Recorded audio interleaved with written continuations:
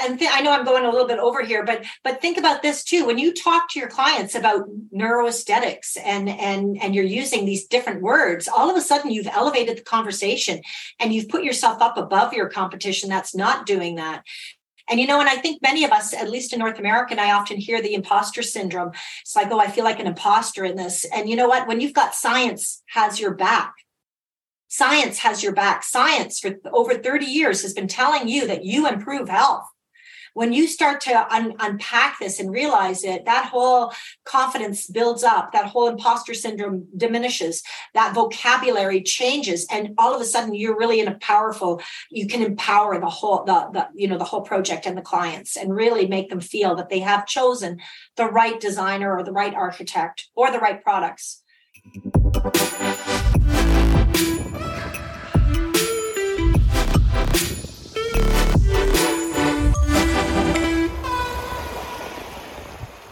What we're going to tell about. It is based on the article you sent me from this furniture manufacturers. I got a lot of information out of it because of the vision was well told over there about how you see the future of interior design. Mm-hmm. So, what I did is I'm literally at 4 p.m. here. I'm going to introduce you both. Okay. Then I just gonna ask you to tell us a little bit about your background. It's most of the time more interesting than I have this full list of your background because I got a big introduction. I was like, okay, this is the podcast already. Now we have to go to the main content. Then I would like to start with you, Peter, for because you observed neuroaesthetics over the 30 years. Sure. And by the way, my name's Mike. Mike, I said? Peter. That's all right, Harry. That's okay, Harry. Oh, really? Oh, I made a name mistake. Oh, sorry. No, I know Mike. Yeah, I won't make the same mistake again. So let's talk Mike. Backgrounds, ladies first, then Mike, then a little bit about neuroaesthetics, because what is it exactly? Sure. Yeah. So then I want to get more in the part of that we can touch the emotions and the experience of designers. So you had a story about you were on a trade show and with this furniture, with this solid wood furniture, I think that's a great introduction to go to the emotions of interior design. You know where you talk about in the article, Linda? Yeah. Yes. When we walk through, Mike and I often will attend trade shows together, and and the same messaging we see over and over again is we sell solid wood furniture, and the same applies to interior designers. We create... Don't tell me more. Don't tell me more. Okay. It's great that we're doing it this live, because then it's new information for me and I can get you going. I can get you in the mood. Before you go on, Mike, you know where I'm going with that, eh? Yeah. When it comes to interior designers, how they... I saw that as a great bridge to touch the emotional part of interior design and then switch to the science, because they all are intuitive, romantic, passionate, talking about feelings. This is designers. So I want to tap on that because they know this world, and then go back to the science. So a trade show a little bit. Then I want to talk about the proof. So talk about the proof that the power to heal. So what happens in our brain or in our body, like this thing of goosebumps, breathtaking, mesmerizing. I can imagine this kind of emotions. They're all part of the body thing. Our brain maybe a little bit. So then you made a really cool subject. I will introduce it in our conversation, Linda. But you told me our brains seek out details. It's about the uncluttered modern design. I was... attracted by that it is maybe not right that everybody wants an uncluttered room, right? Yep. Say that again, Mark. I didn't quite understand that. She was Linda told in the article that a lot of people will argue that they prefer an uncluttered modern design, and research demonstrated that being in that kind of sterile environment can negatively affect mood. Got it. Okay. So we want that, Mike. We think we want that. We see it out there. We fall in love with it, but living in it is a different thing. And I can also just very quickly in that comment, just even talk about, like in Canada, gray is a color that everybody wants to paint their homes. Science and research has identified that actually that leads to higher stress levels when you're in a predominantly monochromatic or gray environment. Your body, your mind is constantly looking, because we came from nature. And that's where Mike really needs to say something about our evolutionary inheritance early. Yeah. We will. I love it. There's also the new trend called cluttercore. That could be something that interacts with that. Yeah. That means like, what's her name? Kondo. That your house doesn't have to be clean again. It can be a bit messy. The opposite of Marie Kondo, almost. Yeah, but she's advocating that right now. Yeah. There's a difference between clutter and clean. Yeah. And so clutter, because it evokes memories, it evokes all kinds of emotions. When you call it clutter. I wouldn't necessarily call it clutter. These are part of my collections, my life journey. Yeah. That I want within my space. This is wonderful, because this is touching our philosophy. Form follows meaning. That's the whole idea of the Institute. Form follows meaning. So if you can add that to the story, we have a great bridge between that we are talking the same religion, because we are on the same mission. That's what people need to feel, because you're literally hey guys. Form follows feeling. Form follows. Yeah, that's what Kelly from the Mayor said in his podcast. And then he was like, okay, maybe it's more about meaning, because from a meaning you get a feeling, and then you go back to Yeah, and when we start talking about clutter, we'll be sure to talk about the concept of organized complexity. Yeah, Mike, you'll talk on that a little bit more. That's really, really important, because it's fundamental to us. It's in our DNA. We seek it out. It's your background. Just like your background. Yeah. Wonderful. You are already you are one team, so you know when to interrupt each other. And I will make sure that I get a really cool story and I keep you going in the right direction. Right. I'll try and get a word in edgewise. I will give you the stage if you need to. Yeah. He's talking about me. I know. We had Paul and Celine the first time with two podcast guests at the same time. It worked pretty well, but he was a little bit on the background, but he had a great comeback at the end. So, what do you know about Richard Taylor? He was called about his calming effect carpet. Dr. Taylor, Dr. Richard Dr. Taylor. Okay. And he's a professor at the University of Oregon. I'm already losing my mind here. Richard is a professor of a PhD and professor of physics, psychology, and art at the University of Oregon. And he's kind of renowned around the world for his understanding of fractal fluency.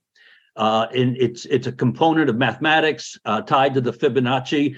And he's a fascinating guy. He's one of our faculty members for our certification program. So sorry to interrupt you, but I just want to know. What I saw is he created a carpet that's scientifically designed to induce a calming effect. That's true. Yes. Okay. Yes. That's cool, because it's what's the purpose of a carpet, and then a calming effect. It's great. So we can refer to that as a really practical object design product. Yes. Excellent. Yes. Absolutely. Then maybe we have time for that. I love to talk about your wristbands that you were wearing on the Milan show. Oh, sure.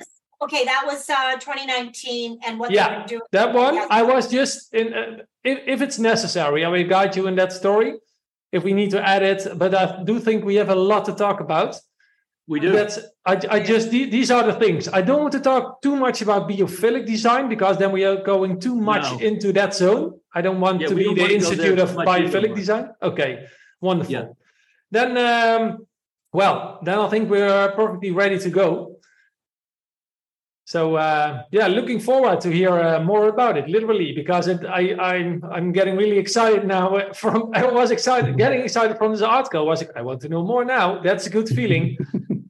In the first place, I was a little bit overwhelmed about all this science. Was like, how can we make it a cool story out of it? Because it is science. Mm-hmm. But it is the proof. So that's cool. Oh yeah. Oh yeah. Mike, okay. I'm having a brain freeze right now. Back to Richard Taylor. He is the world leading expert in, what's the name of that artist? And I'm having a complete senior moment right now. Jackson Pollock. Jackson Pollock. He is the world's leading. Like he analyzes the Jackson Pollocks. He is one of the leading experts on Jackson Pollocks and the fractal patterning from Jackson Pollock. So he's quite steeped in this, not just from mathematical, but also from the art side too. Just thought I'd throw that out there so you knew that. All right, cool. Yeah. Well, then we can calm down with our energy a little bit because this was rushing to the minute.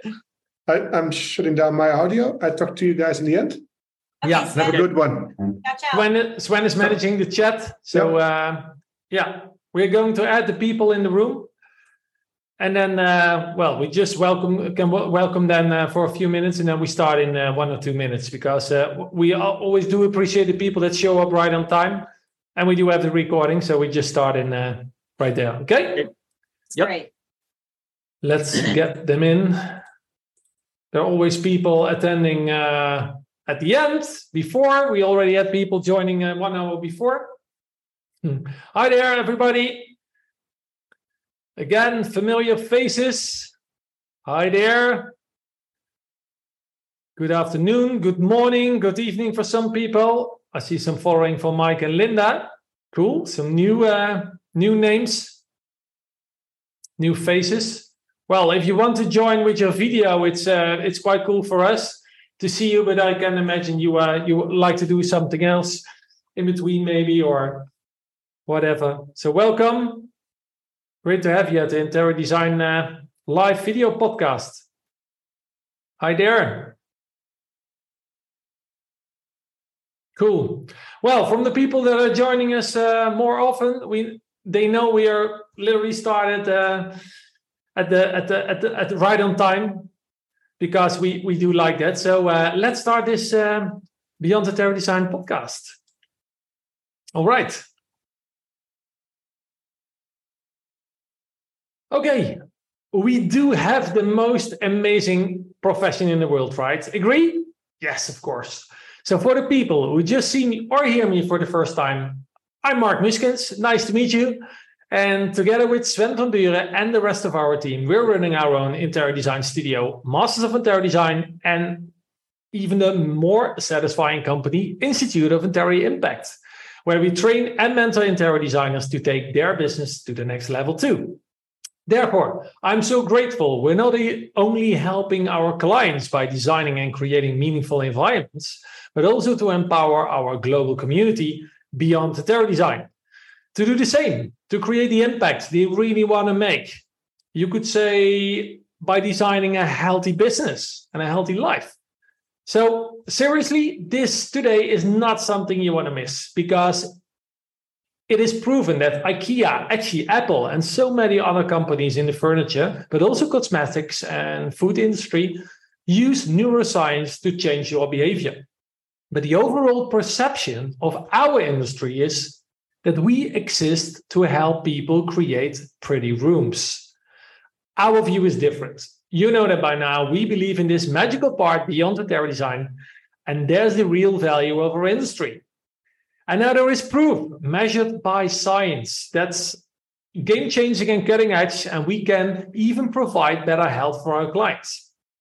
Or with the exact word of my podcast guests of today, because there are two, the problem is that most of us who work in interior design and home furnishings don't see ourselves that way. And I'm talking about the finest of science and design. Science and design is dedicated to educating the interior design industry on the physical and emotional health benefits of beauty, nature, and fine design.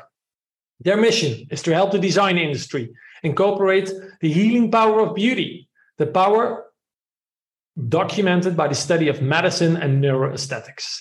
Therefore, I'm proud to have them in our live video podcast today, because this is definitely beyond interior design. Please give them a warm welcome, live from Canada, Linda Kafka and Mike Peterson. Look at that. Look at that. You get an applause. Yes. But you're not standing. They should have been standing. Oh, sorry. Yeah, everybody should be standing. Maybe at the end, Mike, you need to deserve the standing ovation. Okay, let's start with you, Linda. Great to have you. Tell us more about your background, your connection with interior design before we dive into the science. Thank you. My background originally started in marketing back in the 80s when marketing was, not really thought of or respected as a profession. It was 2009, fast forward to 2009. I was hired to repurpose a building in Toronto and create a design center. And it was really Canada's first design center.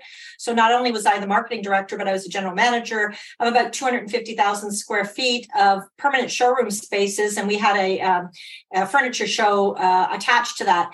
And as a result of my role there, I was responsible for driving traffic in and always looking at education, building community. I didn't want to just come in and talk about what the newest trends were, because that wasn't really helping the interior design industry. And so through my job, I had the opportunity to travel, and I would often attend the High Point Furniture Market, which if you do ever attend that, it's been around for over 100 years. It is the furniture show in North America.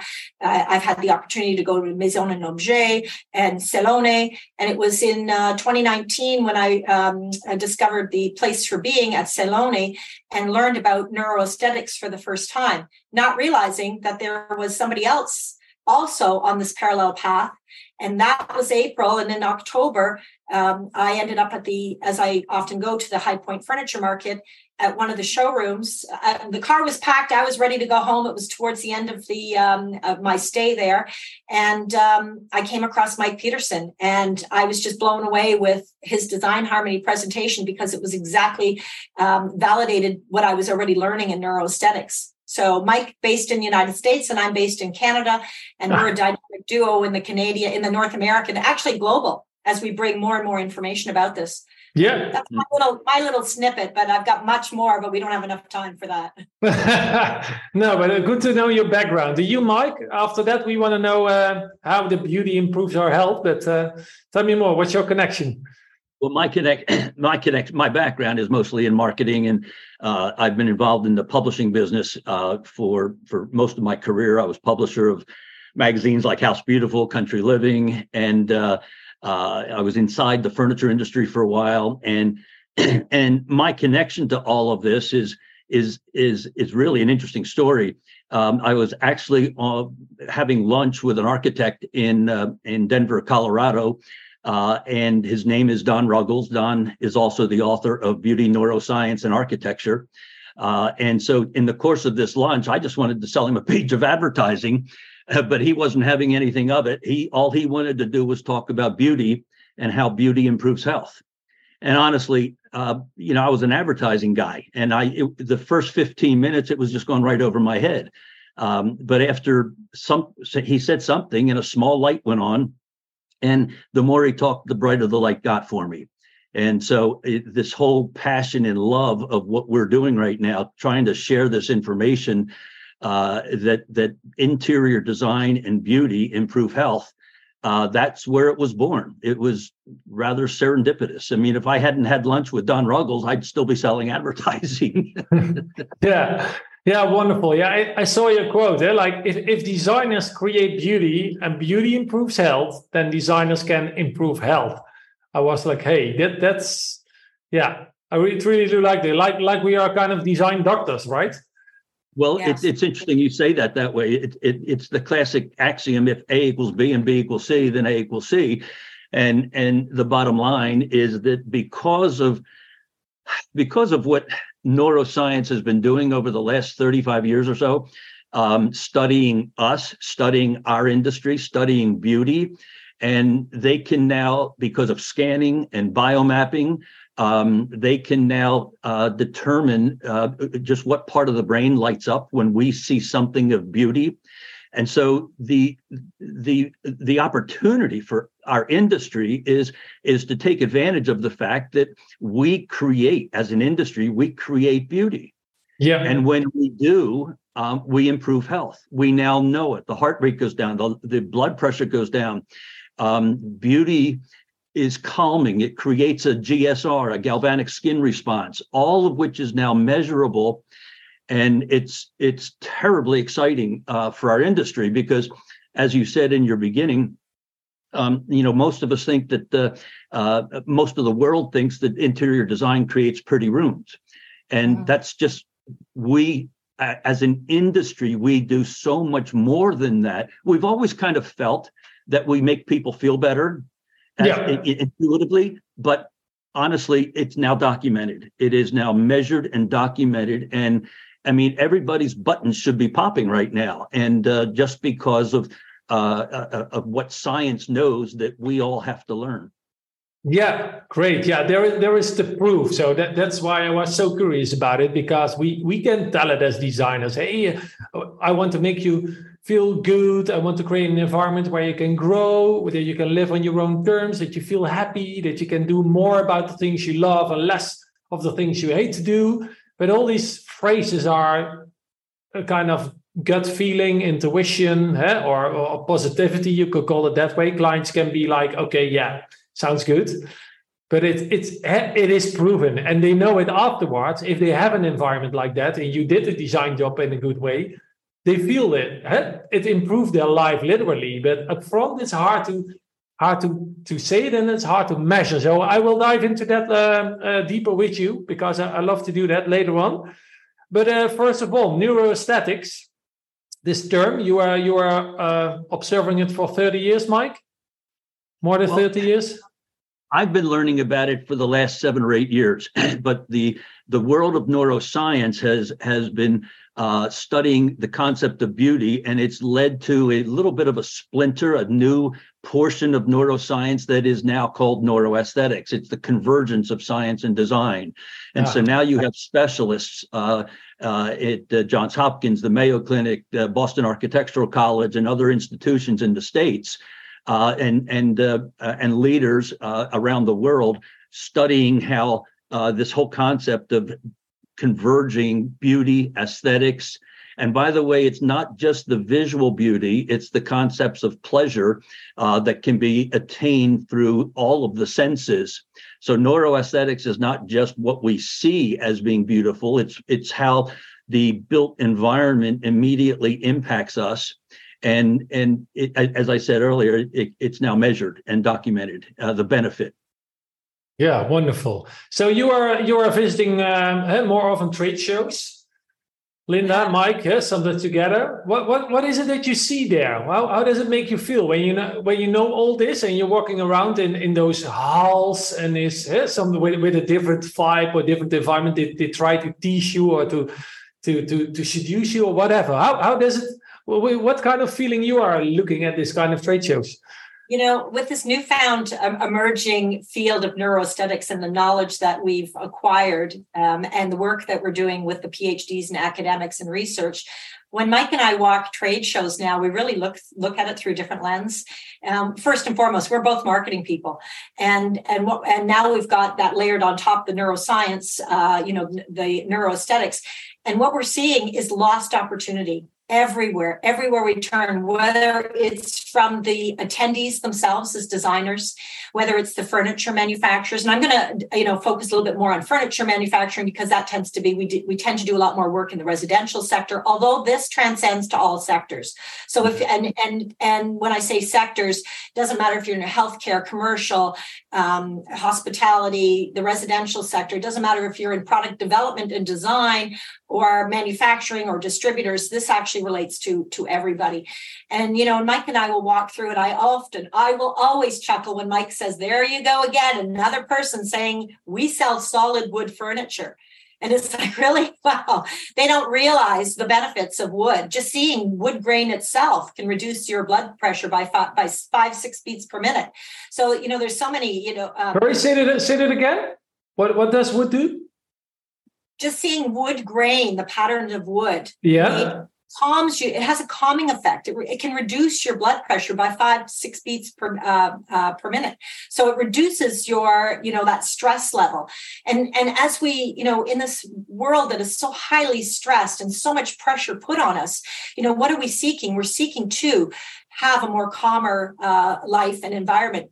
Now, the workplace, those designers that work in the commercial sector or the workplace environments are understanding this. Residential designers haven't grasped onto it. So when Mike and I walk through the trade shows, Mike, remember when we walked through the High Point Furniture Market, when we walked through the kitchen and bath shows, the response that... Yeah, it's interesting because the furniture manufacturers around the world still think they sell furniture, and they don't. That's what they manufacture. What they sell is the emotional reward, the benefit of what that furniture does for you. So if a piece of furniture is perceived by an individual to be beautiful and have aesthetic qualities and have a tactile sensation when you run your hand over the wood grain or the feeling of the finish, there's something positive happening chemically in your body. It's impacting you in a way that improves your health. And so and we see it all the time. And it's very frustrating for Linda and I, because as we get to know more and more, again, we're not the academics here. We're marketing people, and we're trying to take the message from the world of academia and take it out into the marketplace where it will have an enhanced value. We always talk about how the two neuroscientists will call for a symposium. So you have 100 neuroscientists in one room. One of them gets up and lectures to the rest of them, and they all go back to their offices in their institutions. And that knowledge is what has to get out of their offices and their minds and out into the marketplace. And that's what's so frustrating for Linda and I as we walk these trade. It's the same with interior designers. If you can put 300 interior designers in one room, but then what happens? We can complain about things, we can argue about things, we can talk about things has to change and our clients don't understand us and we need more sustainable products and whatever, all our issues. But what happens is nothing. So that's what I really do like about this Beyond Interior Design podcast, to combine all this expertise beyond interior design to get in discussion with each other, to get to know the knowledge. Sustainability the same. We had Paul and Charlene about sustainability, and they have all kinds of chemists and alchemists and biologists and all technicians. They need to make sure that these products are right for us. They do the math, they do the science, and then they come up with a good product. But for a designer, it's hard to know if it's a good or healthy product. And the same says for you. We need those scientific people with their measurements and proof that what's a good product for us, what's a healthy product, and what's not, right? And, if you watch people, and I love to watch people, especially at trade shows, and it happens time and time again, especially like when you go to the furniture markets or even the kitchen bath, any trade shows, you're seeing people touching. And when they feel, for instance, fabrics and it can apply to the carpets, it can apply to the accessories, to the artwork, you'll watch them and you'll see the awe that they have with certain pieces. Some pieces attract, certain type of personalities and others don't. And, they perceive beauty in different ways. But it's over and over again, the manufacturers and even designers will do it too. Just take a look at designers' websites. They all say the same thing. We design, we plan, they'll explain the process, but they don't explain what their design actually does for you and how it improves your health and your well-being. And that's the message that we really want to get out there. As Mike and I are extremely, as you can tell, passionate about this, but we really see this as changing the face of the industry. Yeah. We're not, when you think about you're not feeling well, your stomach's not feeling well, you're thinking, maybe I'm going to go see a naturopath and try to do some natural remedies.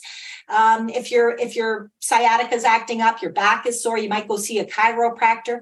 If you're in your space and you're not feeling excited or calm, or you're not feeling those great emotions, why are we not calling our interior designers to help alleviate those problems and help us create better environments so that we can thrive in them? And that's let me add to that, Mark, real quick. Yeah. Because one of the quotes that we use in all of our sessions and in all of our summits and symposiums that we do, One of the quotes comes from the head of environmental medicine at the University of Texas. Her name is Dr. Claudia Miller. And she says, architects and designers have a greater ability to improve public health than medical professionals. Wow. Now, let that resonate for a minute. Let that sink in, because that ought to spin everybody's head that's on this call right now. Because the medical industry, the people, doctors, the people we trust with our health, are saying that we have a greater ability to improve health than they do. And to back that up, the head of the Center for Innovation at the Mayo Clinic, which is a major institution here in North America, he says the future of medicine is in the home. Now, how about that? I mean, you put those two things together, and essentially what the role that Linda and I have are, we're begging the industry to catch up. Again, science has known this now for 30 plus years, and the COVID experience, all it did was put an exclamation point on the fundamental need that we have to enhance the value proposition of our industry. I mean, it's important. There's value there that's not being taken advantage of. Yeah. So it all has to do, what comes back a lot in our podcast, and I'm happy to hear that, because it's not about the next new shiny object putting in your environment, and maybe you get bored after 2 days, some people after 1 year. What's the meaning of it? What's the higher purpose? Why do you have those products or items in your life anyway? Not talking about what's good for the planet or the rest of your environment. So it's all about this experience thing. Creating meaningful environments is going to evoke some type of emotion. Meaningful, yeah. And the goal is to create a positive emotion, to increase that serotonin and that dopamine, those oxytocin, all those different types of hormones that are going to trigger, that feelings, create that feeling for you, so that you really feel calm and that rest and relaxed in your space, as opposed to the fight, flight, freeze. I'm out of here. Yeah, I can't, and often, and many of us can experience that. I relate to it when I look at real estate. Take something as simple as real estate. You're looking to buy a new home. You walk into a space and you go, oh my God, this is not for me. I'm out of here. I don't want it. I can't put my finger on it. I don't like it. I don't like the space. It doesn't feel right. It doesn't feel right. And then there are other times when you walk into it. IKEA does such a great job. Restoration Hardware is doing an amazing job with that. You sit on the sofa and you go, oh my God, I could just move in. That's how we making our spaces feel. And, and creating that type of feeling for your clients. You're an alternative health resource, right, Mike? Yeah. That's a phrase that we're using more and more often, and that science is using. Science looks at our industry and thinks of us as an alternative health resource. And it's a phrase, alternative health resource. It seems to work for a lot of designers. But I also want to tag on to something that Linda just said. Don't think, for anybody listening right now, don't think that the ability to measure emotional reaction is just in the major institutions. We're working right now with two different companies that are able to measure and actually predict where the unconscious mind, the subliminal brain, will be attracted. I'll start with a technology called VAS. It's visual attention software from 3M. Essentially, they're able to use their software to predict where our minds and brains will be attracted in the first 3 or 4 seconds when the unconscious mind is in control. Mm-hmm. And that in itself is maybe I better back up just a moment. I was going to say, talk about the unconscious mind first, Mike. Because our brain is quite complex, right? It's the most complex designed element in the universe, maybe. Whatever. So it is. And we'll talk about that in just a second. But 95% of our conscious thoughts are unconscious first. And that's essentially the unconscious mind being in control for the first roughly 3 or 4 seconds of experiencing something new. So, I mean, just think, how many times do we look at the front of a car and we see a facial hierarchy? We see the two eyes, we see the mouth, and so on. It happens all the time. That's our unconscious mind in control. And this software from 3M, VAS, is able to predict where the unconscious mind will be attracted. So imagine taking a rendering as an interior designer, and they call it, 3M calls it visual spell check. And so think of it that way. You can take a rendering and run it through the software, and you will have your intuition corroborated by running it through the software. The other software, and Linda knows a little bit more about this than I do, but the other software that we're beginning to work with is something called iMotions. iMotions is essentially software that can measure up to 7 different emotional reactions upon walking into a space. So just think, we're thinking about using it at High Point Market in October. And if any of you want to join us, please do so, because we're going to have several different experiential events at High Point Market in October. And so we're hoping to use iMotions, build a couple of pop-ups, and have people, similar to what Linda experienced in Milan, have people walk up into an environment, and iMotion software will be able to read the emotional reaction that person has in that space. How does it work? With kind of wristbands, or what is it? Linda, do you want to pick up? Yeah, it's a software, and then they're using eye tracking cameras, different devices that now iMotion sells the software, but there are other products that are aligned with that can actually do the monitoring. So the eyeglasses, the camera on your screen, and so on. And this can be done right from the office, right from your office. A designer could work with their clients there. But what I like about it, what's exciting for me is, as Mike said, it can identify different emotions. So for instance, you put your rendering through this and it will automatically detect how many times you smiled, whether you smiled or if you looked angry or you felt disgusted. And you can have now open up that conversation with your clients and say, when we ran this rendering through, this was the response that you had. You don't even realize that you have them because it happens within a split second. Yeah. And so what happens is you can now have that conversation with your client. Like you're looking at, let's say, a living room. Why did you feel, we tracked, or we were able to tell that you felt angry in that space? Is it the design, or is it evoking a memory that you had? Maybe you often hit your leg on the coffee table and just sparked a memory that you had. And so you can have those conversations with your client once you are able to identify, how they felt towards that imagery that they're looking. And this can also be done in person. There's different ways that the iMotions tracking can be done. But it is revolutionary to the interior design industry, but not to the big companies out there like advertisers or website designers or package designers. They have this kind of heat mapping and all this kind of technology already there. Not just heat mapping, but iMotions can do galvanic skin responses and so on. So it can monitor a lot more than just where your eye is going to be, or predicting where your eye is going to look. So you're definitely, this. Yeah, Mike, please. Yeah, go ahead. Sorry. The point of this is that every one of the people on this call right now can access this software. It's not just in a major university or an institution or a medical facility.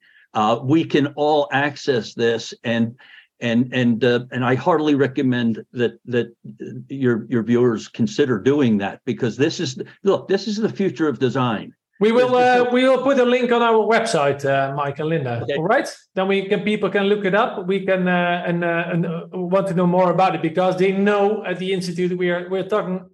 Form follows meaning is our philosophy. So it's all about those emotions, and sometimes it's hard to deal with the emotions with our clients. They flutter, crisscross through our design process. They don't know what they feel.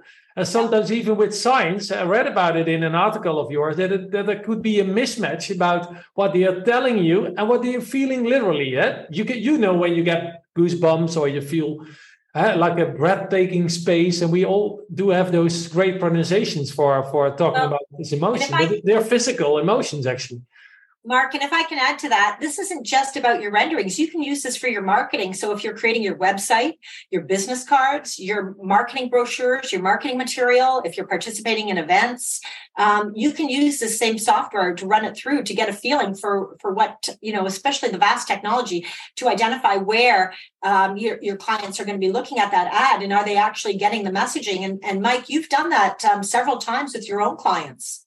Yeah, I have. And, what's interesting about VAS is that it's already being heavily used by packaged goods manufacturers. Think of the experience that we have as we're walking down a supermarket aisle and we're looking at potato chips, or we're looking at different shapes of bags and colors and fonts. Which one is going to attract the subliminal brain, the unconscious mind? Yeah.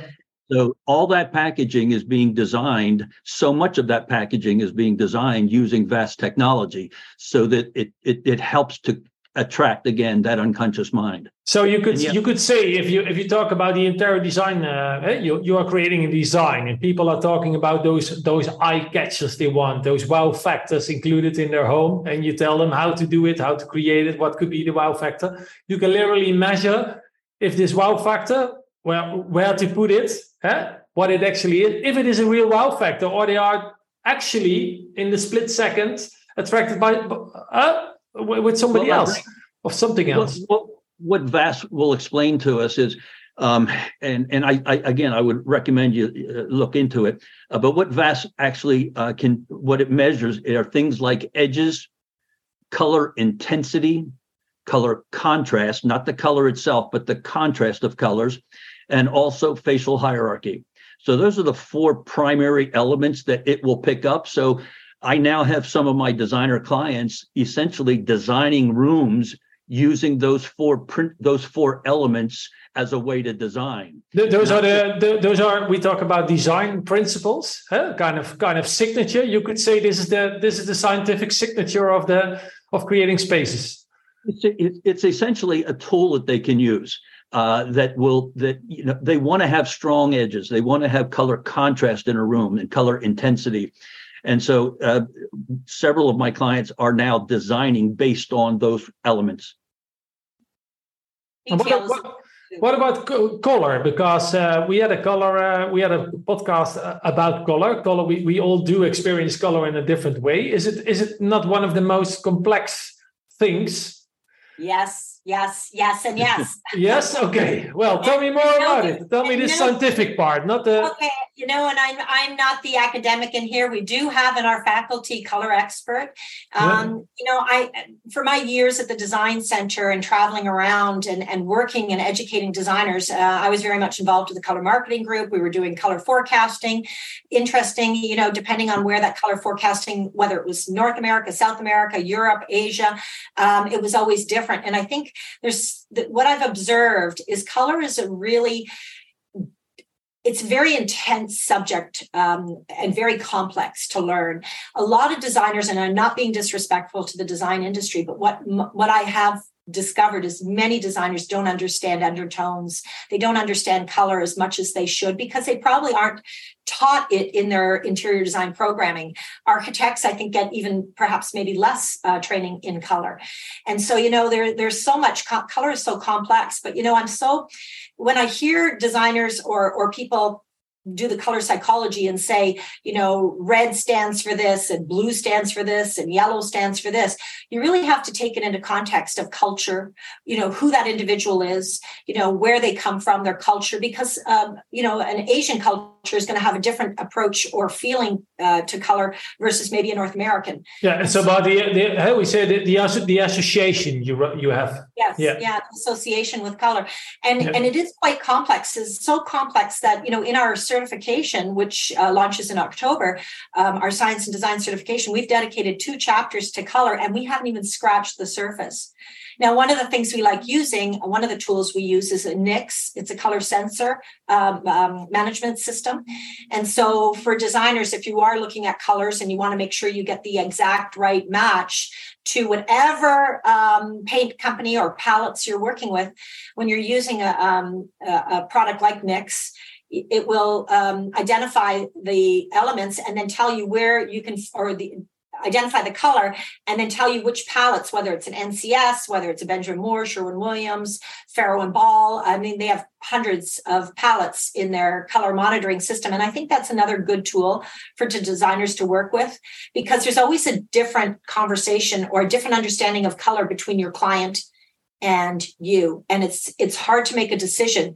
You almost get decision fatigue because there's so many choices of even one particular color. If you look at gray, all the gray, there's so many different. And so getting it right is extremely challenging. And my advice is to really have in your toolbox somebody that is an expert on color that you can rely on. Yeah, cool. But we do experience that color is a really powerful thing. We talked about it with another podcast with Gabriele Guzman. Yes. That some people don't like green or they don't like blue. What is it? They have to. The thing was they kind of have this wrong associations with it, or they need more rest and comfort, but they are telling them that I don't need that. I want those bright and orange and reds to get more energized. So there was a really mismatch with the science and the inner feeling about that. But it's really, this power, we always love to talk about, we're kind of known by the why guys for a lot of people. We always do ask why whenever new prospect. I only want to know why. Why do you not want this? Why do you like that? And when you come really to the deepest levels, you have this kind of, let's call it primal feeling almost, like, once I experience that color or that object or shape, and it reminds me of, and you see the eyes are twinkling, they get goosebumps, they are like, oh, wow, I want this. And then you create this mesmerizing environment for them that they can really thrive in. So it's wonderful that you can tap in those emotions. And even with science, like you said, you can prove it, or you can use science to create the exact color you would like to experience, right? And I think for the designers, what's really important, I think, is in order to design for the human, you have to know where we came. And Mike, often it really references that evolutionary inheritance, right, Mike? Yeah, I actually was just thinking about that. We have to understand, and in this world of neuroaesthetics, one of the things that the academics, the scholars will talk about is where we've come from. We essentially are who we have been. And when you think about that, it's really deep, because all of us we're all in the middle of this incredible R&D experiment. We are the sum of all who have been before us, and we are contributing to who we will be in the millions of years ahead. And to understand who we are today, we need to look back at how our ancestors experienced life. For instance, we sit at a window seat today and we love sipping our coffee and looking out the window at the prospect of what's out there. Well, that's an evolutionary inheritance. We can't remember the days, but in our DNA are the days of living in a cave, very safe, a refuge, and looking out at the prospect of what is out there in the land. And so our brains have evolved to be a perfect example of organized complexity. And so with that as a backdrop, our brains seek out organized complexity. It's why we love fractal beauty. Patterns. It's why it's boring. It's boring to look at a straight line. But when you add extensions to that straight line, when you give it pattern, when you give it complexity, but organized complexity, and that's the difference between the clutter idea and organized complexity, it feeds us. We need it. It's an urge for. It's not something that it's a passive interest. We seek it out. And there was this, one of our faculty members is Richard Taylor out of the University of Oregon, and he's a specialist in fractal fluency. And he just did a study with Mohawk carpets. I don't know whether you have Mohawk over in Europe or not, but it's a major, primarily commercial. It's a major carpeting firm over here. And so they hired Richard to develop the perfect level of fractal intensity. Yeah, talking about Dr. Richard Taylor, right? This is Dr. Richard Taylor out of the University of Oregon. And so he worked with them to create a perfect carpet for commercial installations. And they have begun marketing this carpet line as the Relaxing Floor series of carpet, because he was able to tell them just what was the perfect level of fractal intensity, enough patterning to attract and calm the inhabitant. I can imagine that it is like you are walking on moss in the forest, or what is it? What's the test to this primal feeling? It really is, and just by mentioning that, we are so connected to nature. I mean, remember a million years ago, there were no shoes. We didn't have shoes, so we were directly connected to the earth. And yes, walking along moss and walking in these patterned floors, seeing the patterns, because we seek it out, we're saying to ourselves subliminally, "Oh, I feel connected in this room. I feel calm in this room." I have this guilty pleasure, Michael, with waving curtains. I don't know where it comes from. I have so many videos on my phone from waving curtains in the sunshine. I'm getting so happy about it always. It's like a medicine for me. I just put the video on and I'm getting healed or something. I don't know where it's come from, but it's definitely from it's the flow. The sunshine, the canopies. Yeah, and you've got a combination of the things that are happening. You've got that flow, that curve feeling, that softness, the light that's coming through that's broken up. You might even have shadows within the space depending on the patterning in your curtain. That all plays into this exciting feel, and that's that kind of gives you that awe feeling, which is the 15th pattern of biophilic design. And we learn a lot from biophilic design through Terrapin Bright Green, which is somebody that we go to. They've been around for a long time, and they are really often consulted on various biophilic projects globally, from commercial to all levels. But because the aspects of biophilic design are connected to nature, so that could be a great discipline. But it's wonderful that you talk about a carpet, that you don't see the carpet as what's the purpose of a carpet. Now, it's interesting because Dr. Richard Taylor out of the University of Oregon, and if anybody wants to get in touch with him, just reach out to us and we'll help connect you. But he's also an expert at Jackson Pollock painting, so he analyzes fractals. I originally thought fractals were, very mathematical, very structured. But what we've learned through Richard and through Terrapin Bright Green is that fractals can be really organic. So clouds can be are organic. Or think of flames in a fire. Think of your clients when they have a fireplace. Why do so many of us want to have, that? I prefer a real fireplace to see the flickering flames as opposed to, a gas, an electric fireplace. Still going to stimulate the same feeling, but those are more organic type of fractals, repeating patterns, different shapes, slightly different in pattern versus a fern leaf that's very, precise on its fractal patterning. But something that we do talk about, and we actually have Richard Taylor is one of our faculty talking about the importance of fractals and how it affects your clients and why you should be using it and why you should be incorporating. And too much is no good and too little is no good. So you've got to find that perfect balance. Yeah. Is it an individual balance then? If you talk about residential design, for example? When you're dealing commercial, obviously you're designing for the masses, right? Yes, that's another thing. But when a lot of designers have to deal with individuals, although it can be a small company or a restaurant or whatever, but they need to deal in some way with their individual emotions or the way of how they see their brand, of the feeling they want to create. Yeah. How does it work for residential? Because you do know those minimalistic design bunkers from concrete, glass, and steel. And I have to admit that was, the style that I always thought I loved. And I kind of almost convinced my adult children that was the style that they were going to love too, that very minimalistic. And it's a beautiful look.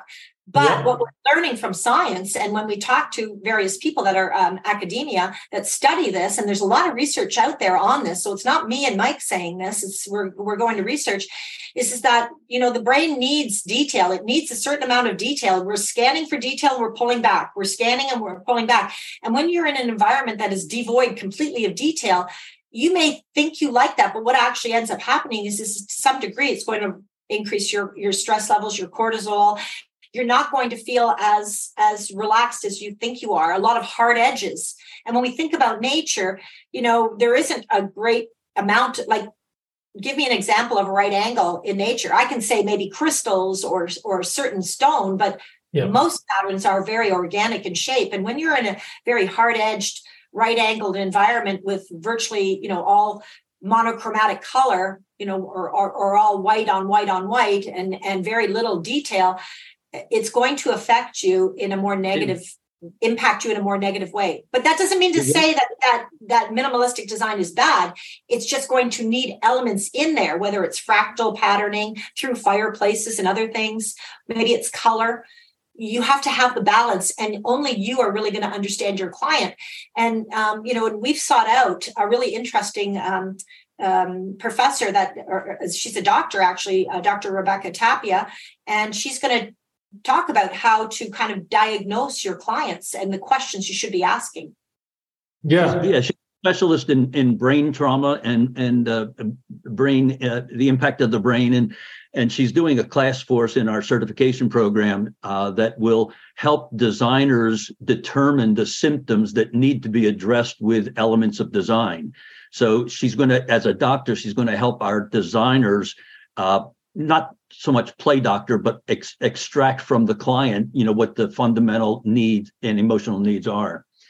But great. Yeah, you have great stuff going on there in science and design, Michael, Linda. You are connecting so many experts on all kinds of level together to spread your message. So we'll definitely would like to cooperate on that one to inform people about the possibilities on these kind of things, because I know there are people who want to dive deeper in this kind of material. Although they don't have to be the professor or the doctor at the end, but they do want to use this kind of aspects in their own business, in their interior designs, because it will raise their value at the end, and it will make us feel better. It will very much.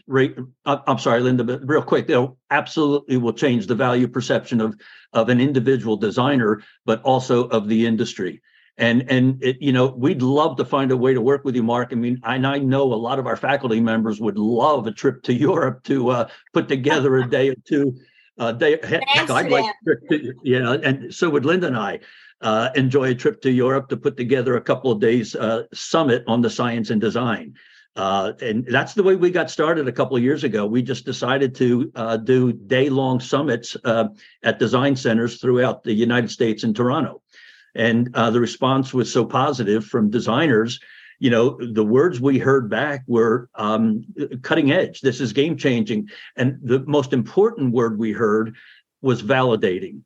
Yeah. That science is now validating what designers have been doing for years, and that it's so empowering to know that what you have suspected intuitively is actually documented now, and it's quite revelatory. Some people are scared. Some people are scared about technology, about AI, about all this stuff. But you see here a very positive use of technology in our field that actually is elevating all those emotions and measuring all these emotions, and actually able to create all the emotions on another level, on the level we are looking for. But because we want to, you started the podcast with creating pleasure or designing pleasure. I really do like that, because that's we all want to be happy at the end. That's all what we are doing, is to make us feel happy. At the end, that's the core. Why you're designing a place? To make you feel happy. Why are you doing anything in your life? You want to feel happy. Yeah. I just want to add to what Mike just said. One of the, as a marketing person, and running the design center, one of the problems that I heard over and over again from the design industry, especially residential, well, actually every sector, was the client and the budget. Slashing the budget, cutting the budget. How do I sell this to my boss? How do I sell this? And this was really profound for me when I heard Don Ruggles' presentation. And at the end of his presentation, and this will stay with me for life. And I really want every one of you to understand how important this is. When you have science backing you up, the next time your client pulls out a red pen and starts slashing your budget, you now can go back to them and say, you're actually impacting your health. You're hurting yourself. You're hurting your family. You're pulling away. You're pulling things out of the design that are actually going to improve your health. Do you really want to do that? And it gives such power back to the designers. We all know, especially in residential, all of a sudden you pick up a client and that client now wants to, they come up with, I've always wanted to be a designer. They get onto the internet. They start on the Wayfair, they start buying a sofa for $200 and look at, budget. I found it cheaper than you. They think that they can do your job. What this is going to do for all of you on this call, whether you are a designer or a furniture manufacturer or a product manufacturer or sales, it's really going to give you back the power, because your clients are not going to understand science the way you are going to understand it. Your clients are not going to understand the human the way you're going to understand the human. You're going to use evidence-based design to really help them understand that they should be increasing their budget, not decreasing it. And that goes for every aspect of interior design and architecture. So I always, think of Don Ruggles with that one comment, because that is really, at the end of the day, that's one of our biggest struggles, is when a client wants to slash the budget or not increase it. So that gives you tools. We've mentioned Don a couple times now, and poor Don. He probably feels like we're putting him up on a pedestal. Where is he? Why is he not here? He belongs on that. Well, actually, no, he is here. Look, he is on the call, but I'm not. I see. No, we don't. No. That'll be another call. This is too live for him, maybe. Yes. Yeah. Let me just say this though, because we've mentioned him, and because he's been so supportive of what Linda and I are trying to do. I do want to mention that his book is called Beauty, Neuroscience, and Architecture. And if you haven't read it yet, get it. You have to. It's a great primer for what we're talking about. And the book was also turned into a film documentary called Built Beautiful, and that you can find on your major streaming Apple services. Play. We will. You mentioned so many names and books and links and professors, so we will try to make a list of that. And if so, we do prefer your help on that one. We will create a landing page for your podcast. We always do, and we put all the information out there for the people who would like to know more. And that's inclusive, including me. I want to know more about this. So, well, Mike and Linda, we can talk a lot about it, and you gave already so much good advice about how we need to act as interior designers, because that's the way how I see it. Yeah, we need to own it. Yeah, you need to own it, and that's what we teach our community, our interior designers in our memberships and trainings to take the authority, be a guide them because we do know more about aesthetics and beauty and feeling. And sometimes clients are just looking at the way because of television shows or whatever that is this pretty room problem, like you call it, that needs to change. And that's the whole idea of why we've built this institute. To take action on that. We don't need to, live for the trends. This is not trend. This is not trend. This is a philosophy. This is a way of, a way of life. This is really designing for the human. And, so don't get caught up. Like, remember, Mike and I are marketing people, and we know we've been trained to figure out those buzzwords using neuroscience in our marketing for other products to how to attract your attention. And so when you hear color of the year, we're not putting down the paint companies, but be cautious, because trends are very short-lived. And this is not short-lived. This is game-changing. We're breaking the mold. There's just no question. We're breaking the mold of what how interior design is perceived. And actually, since it looks like we're winding down, let me give you one quote. If we might want to end with this. Yes. This is from Professor Harry Malgrave, a renowned neuroscientist out of the University of Pennsylvania, Illinois Institute of Technology. And he says, I believe we're on the verge of a revolution in the way we approach design. Moving forward, it will be guided by a more basic understanding of the human organism and its immediate relationship with the built environment. And then he says, this is the epiphany that needs to take place. And so that's where we are. And Linda and I are trying to make that change in our industry to cause that positive effect. And anybody that wants to join us to help us, we're constantly building the spider web. We're reaching out to talk to as many people as we can. And we're a delivery system. So please, to all of you, feel free to contact us. Please go to scienceanddesign.com. And if you like the certification program, sign up on the wait list for the certification program. Also, please join us in High Point. High Point is maturing as a center for arts and design. And so we have a day-long symposium on October 13th in High Point, North Carolina. We put it on our website, Mike, because this is great to put it out there that people can join if they want. We put all the information out there. Yeah, because people will listen to this podcast later on that are not joining us live. And so I would love to, Great story, Mike and Linda. You gave me a little bit when we first met in our video call. You gave us a little bit, and I literally told you, don't tell me too much, because I do always love the surprising element of all this knowledge and expertise. And it worked. I think a lot of people liked it. I saw them writing and writing a lot, actually. A lot of comments. A lot of comments, yes. So that was good. So thanks a lot, all of you, for being here and listening to the Beyond Interior Design podcast. This is we are on the same mission like you.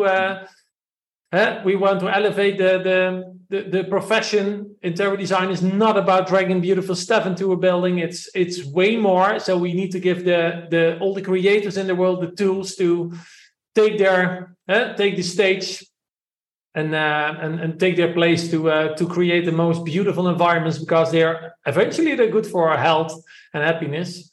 So that's what we need right now in this some roller coaster time. Let's call it that way.